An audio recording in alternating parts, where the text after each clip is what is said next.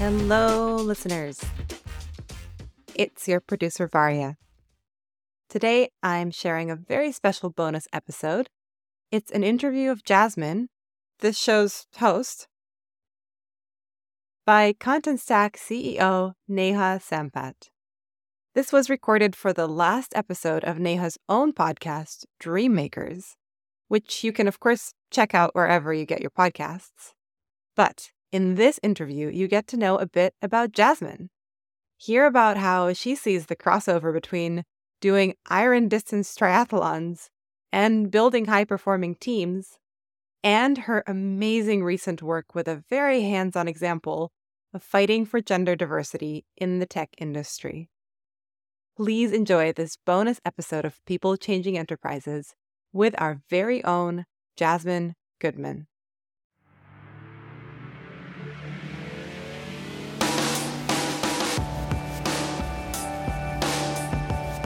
Welcome to Dreammakers, candid conversations with women that will change the way that you see success, purpose, and what it takes to bridge the two.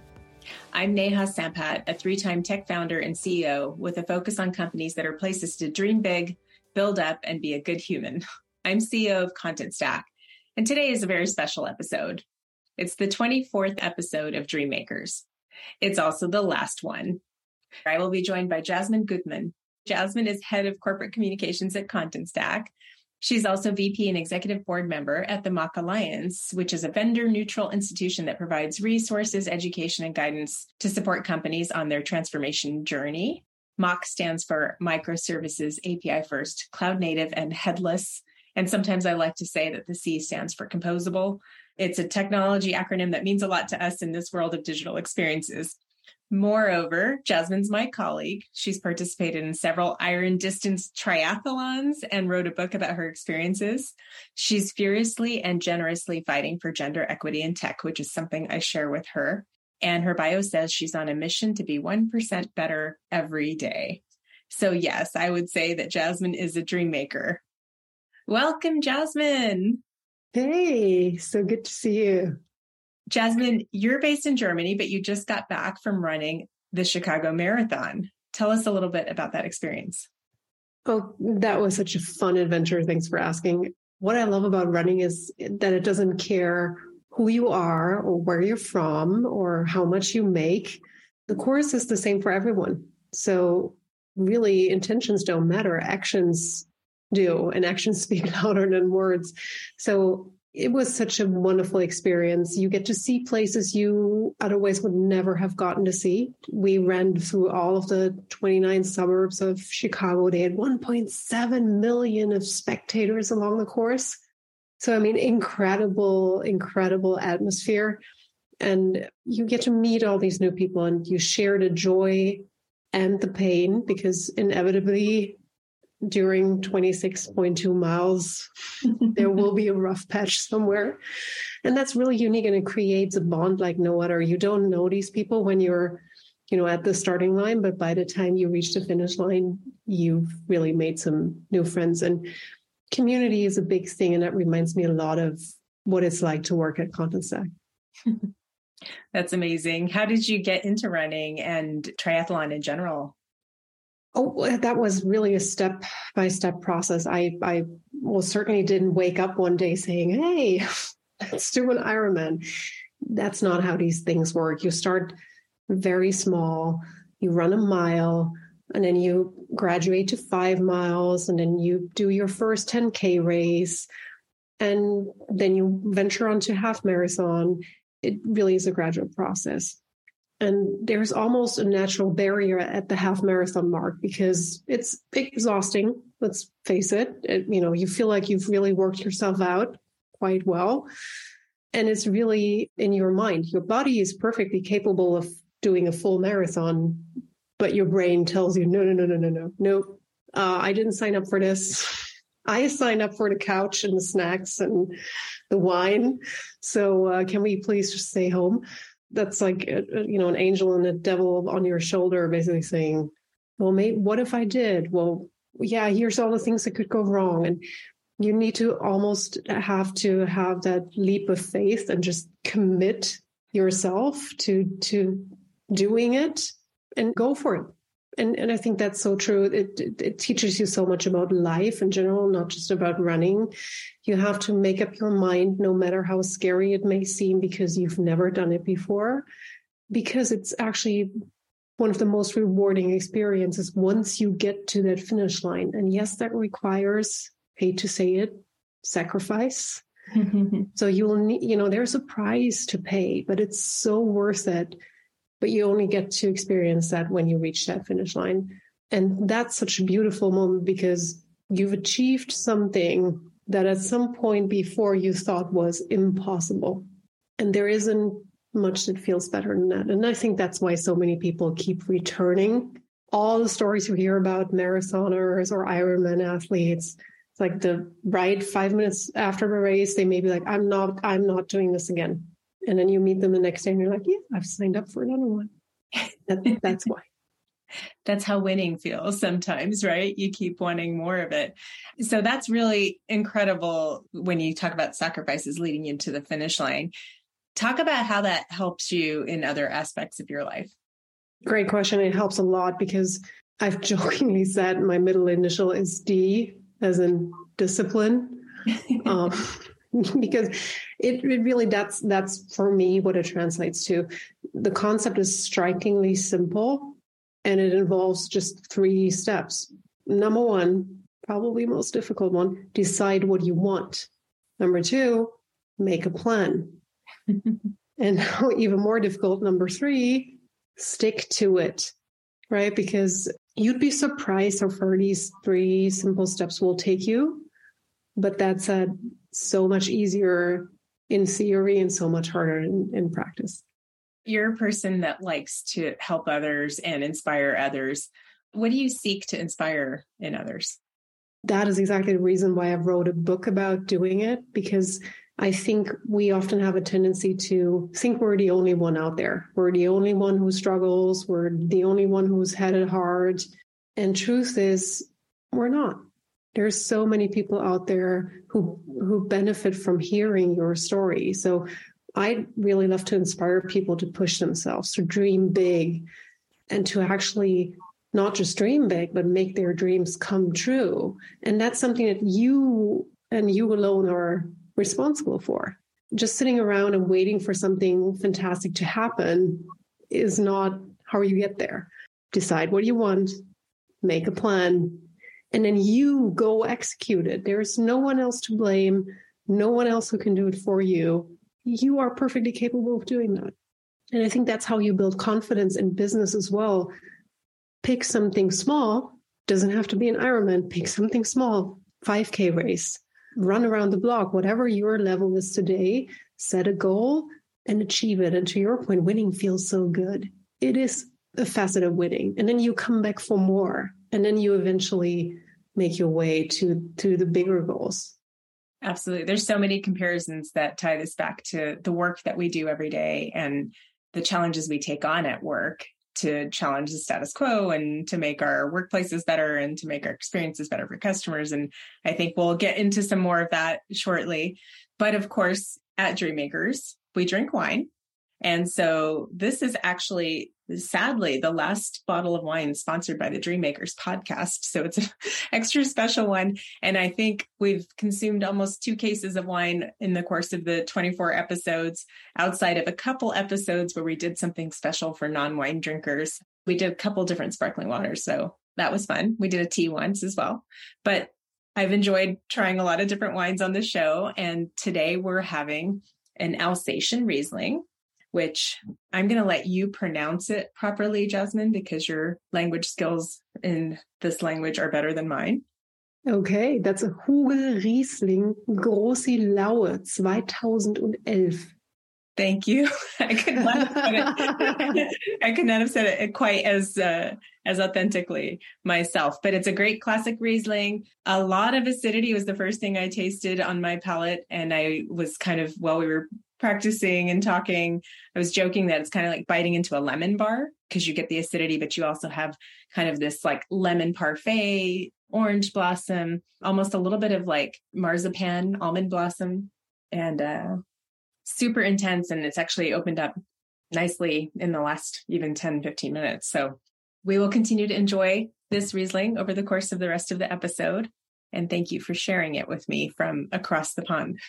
Absolutely. And Riesling is such a versatile grape that I just love that none of them taste the same. And we've picked a particularly beautiful one. So yeah, absolutely. And actually, I've had a couple questions from Dreammakers listeners in the past about what wines to pair with vegetarian food. And this is one that particularly goes well with spicy vegetarian foods like a Thai food or an Indian food. So if you're a vegetarian or even just someone who likes really spicy foods, Riesling's always something to turn to as a consideration. Okay, let's keep going. I'm going to talk a little bit about Contentstack values, since we're both Contentstack people and members of the Contentstack tribe, as we call it. One of our Contentstack values is we are dreamers and dream makers who challenge the status quo. How do you interpret that statement, Jasmin? Well, to start off, I love that value, and I love how it comes to life when you speak to really anyone that's part of the Contentstack tribe. To me, it really highlights the two parts that it takes to do something that's never been done before. First, daring to dream about it. That's where it starts. And second, taking action to make it happen. You're not just a dreamer. You also need to be a dream maker, not waiting for something to happen, not just dreaming about it, daydreaming about it, but actually taking action. And challenging the status quo is, well, challenging. You have to be the person that stands up and says, this isn't good enough. This can be better. I can make this better. Here's how I'm going to take us there. And at Contentstack, everyone is encouraged to be both the dreamer and the change maker. And I really love that.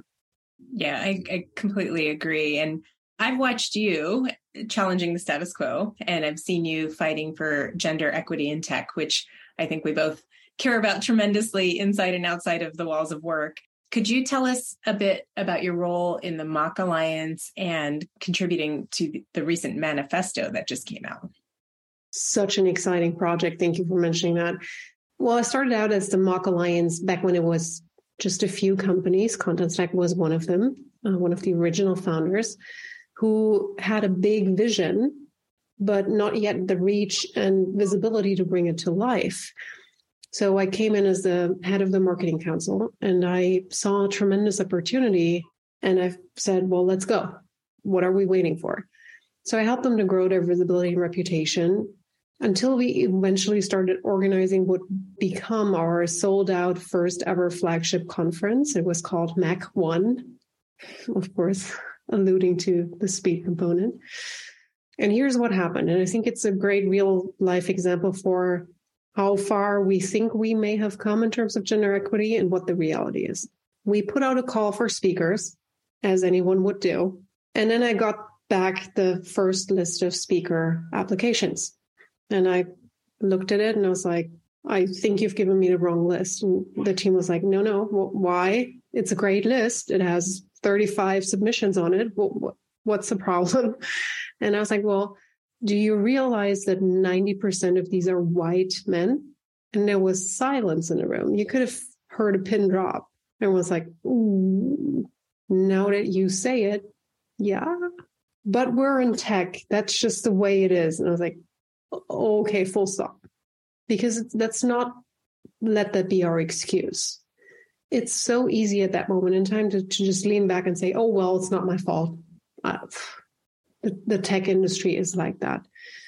I said, no, we're not going to do that. We're not going to be the same. Let's do different. Let's be better. So I committed to having a 50-50 male-female split for speakers. And I'm super happy to say, yes, it was a lot of extra work, but we succeeded. We ended up having that balance. So it proves that it's possible, but you need to be wanting it really, really bad. And actually, some of the men that had submitted turned into the greatest, what we call now male allies, because once pushed, they started digging up fantastic female speakers that we had no idea about. And that was just great to see because, again, it produced that community element because now we're all of a sudden, we're all in the same game and we're trying to do better. We're trying to be better. So we thought, here we're onto something bigger. It's not just this one conference. Let's not just do it for our one conference. How can we turn this into an impact for the industry? So we planned a Women in Mark event in Madrid. We invited 100 leading females in tech and a few select male allies, because you never want just one side of the dialogue in a room. It's a general effort. We need everyone at the table. And we created the first ever Women in Mark manifesto for gender equality. And it's not just a nice statement to read off a paper and feel good and warm and fuzzy about it. It actually comes with 35 action items. And every company that signs it has to pick at least 5 of those action items. And the Mark Alliance will hold them accountable. And it's items like, we will ensure that male and female employees are paid equally. We will ensure that we have that 50-50 split for speakers at our events. So there's real tangible action items. And that is actually, I think, the best way to go about it. I think I know the answer to this, but Jasmin, why was that such a necessary move? Yeah. And it's almost sad that it is necessary, right? Because we like to believe that we've come such a long way already in tech, but still we've got such a long way to go. What I realized is many times I am the only woman in the room. I'm sure you are many more times than I am. You don't realize because it's so natural, because that's the way it's been since day one. So the Mark Alliance as a nonprofit really strives to advocate for best of breed technology principles, but really we felt that was too short. Just looking at it from a technical level is not enough. We're here to make a mark on the industry. We need to fight for more equality, more equity.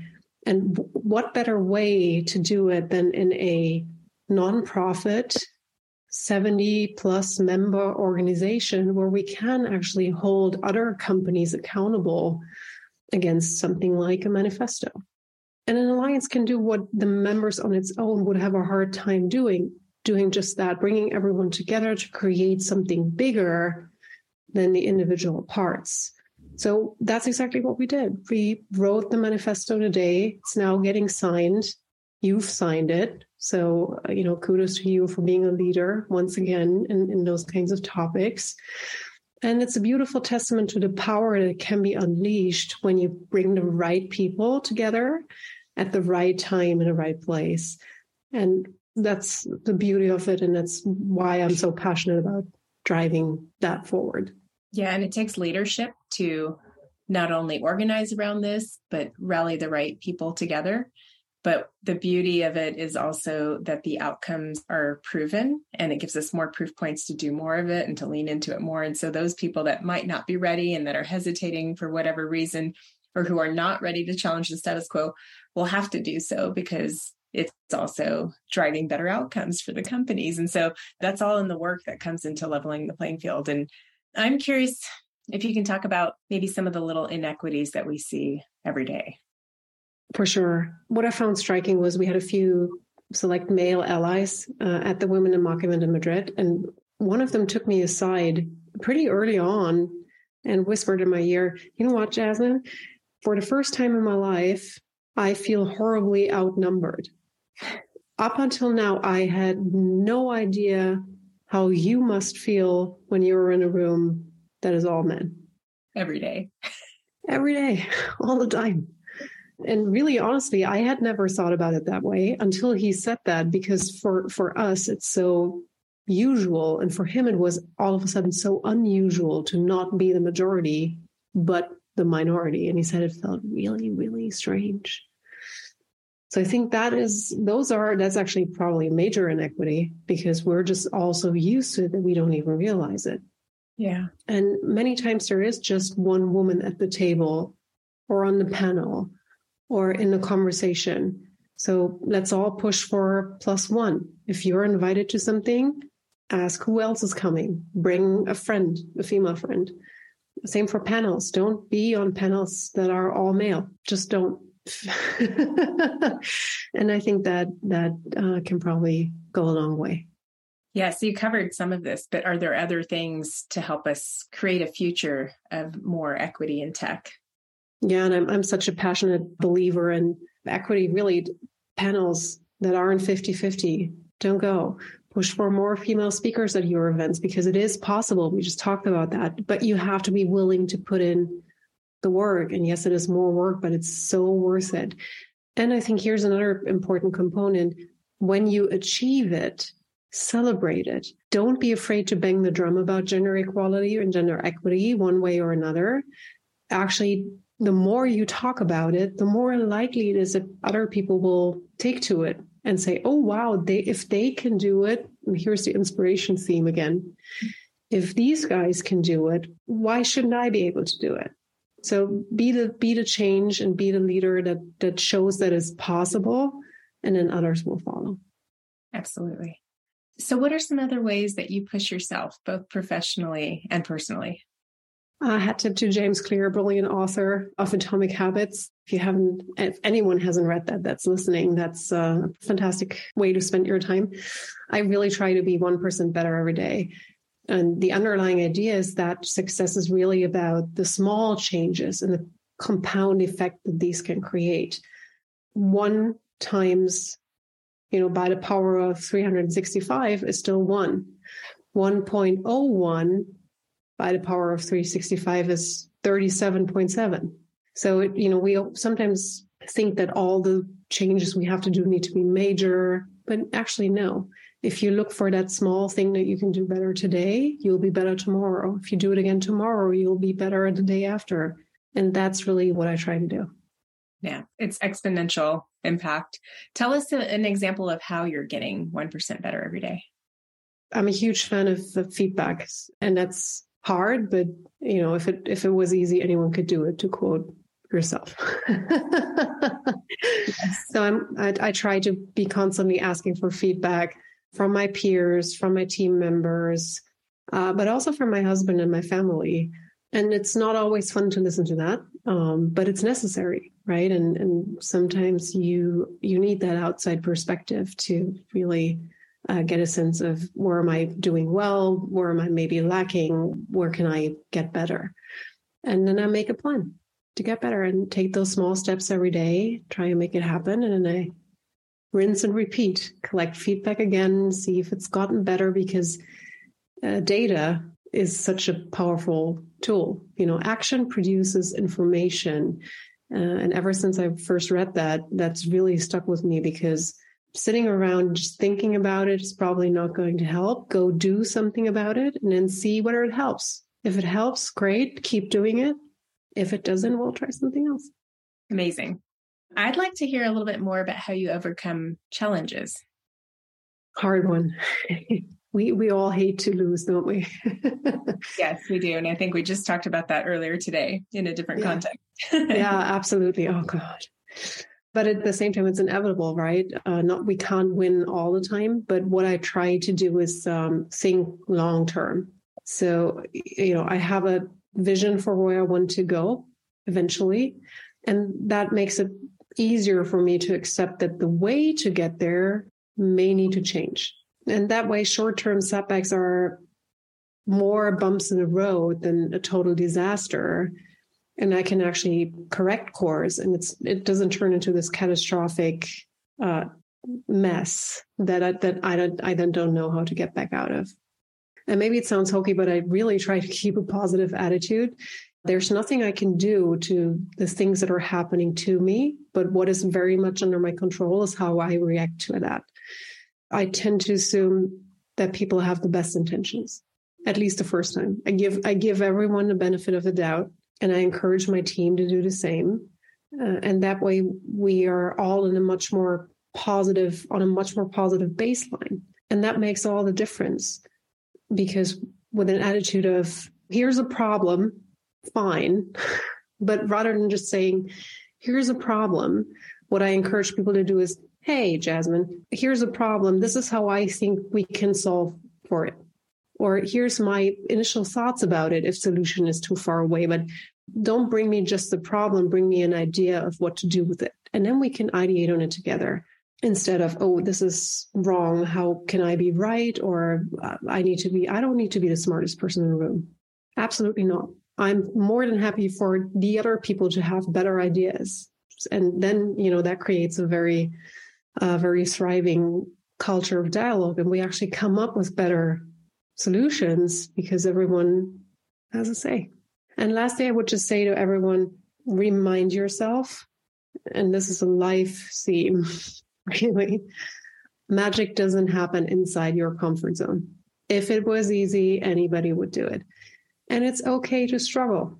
It really is okay. Rome wasn't built in a day. No business was built in a day with no setback. But, we only just usually see the success at the very end. We don't see all the struggle that came before that success when everyone gets popular. So if you struggle, it's okay. Ask for help. Build a support network that you can lean on when the going gets tough, because it will. And that's okay. So, make up your mind, make a plan, and then go for it. Amazing. We do say that a lot at Contentstack. If it was easy, anybody would do it, but we're not just anybody. And I feel like that's a common theme amongst dream makers. We're not just in it just to kind of chillax. We're in it to really win it, to make a difference, to challenge the status quo, to make our marks in the industry. And I have one last question for you before we move into rapid fire. And that is that one of our most recent Dreammakers guests talked about having a BHAG, or a big, heroic, audacious goal. What's yours? Oh, wow. The limit of answers is one, right? To inspire people to be the best version of themselves. It's a really good one. And I appreciate that you do that. I've seen you as a leader in the organization, as a leader in the industry, as a manager, and as one of my colleagues, kind of challenging everyone to do better and be better. And it's great to see. I am going to move us into rapid fire, and I've got 4 quick questions that I ask every Dreammaker guest. And since you're the last one, I'm so excited to go through this with you. What is your wake-up song? I don't have one. My dog's my alarm. Okay. If 19-year-old you asked you today what they should read or listen to, what would you say? If you're reading and listening, you're doing the right thing. Anything that sparks your curiosity, anything really, go for it. Can you recommend a wine? A Riesling, anyone. But if I have to be specific, German, Johann Josef Prüm, Bernkastel-Kues. That is the vineyard and the town where it's from. Okay, we'll have to put that one in the notes. Amazing. Thank you again for being here, Jasmin. Consider me a People Changing Enterprises subscriber. Excited to see what you all continue to do. And thank you again, and cheers. Cheers. That's it for our last episode of Dreammakers. I want to thank all of my listeners for being here for the journey, whether you were around from the beginning or if this is your first time with us. I can't wait to see what kind of mark you will make on the world. Fill me in on LinkedIn, that's Neha Sampat, CEO of Contentstack, or on Twitter, @NehaSF, that's @NEHASF. Thank you again, and cheers.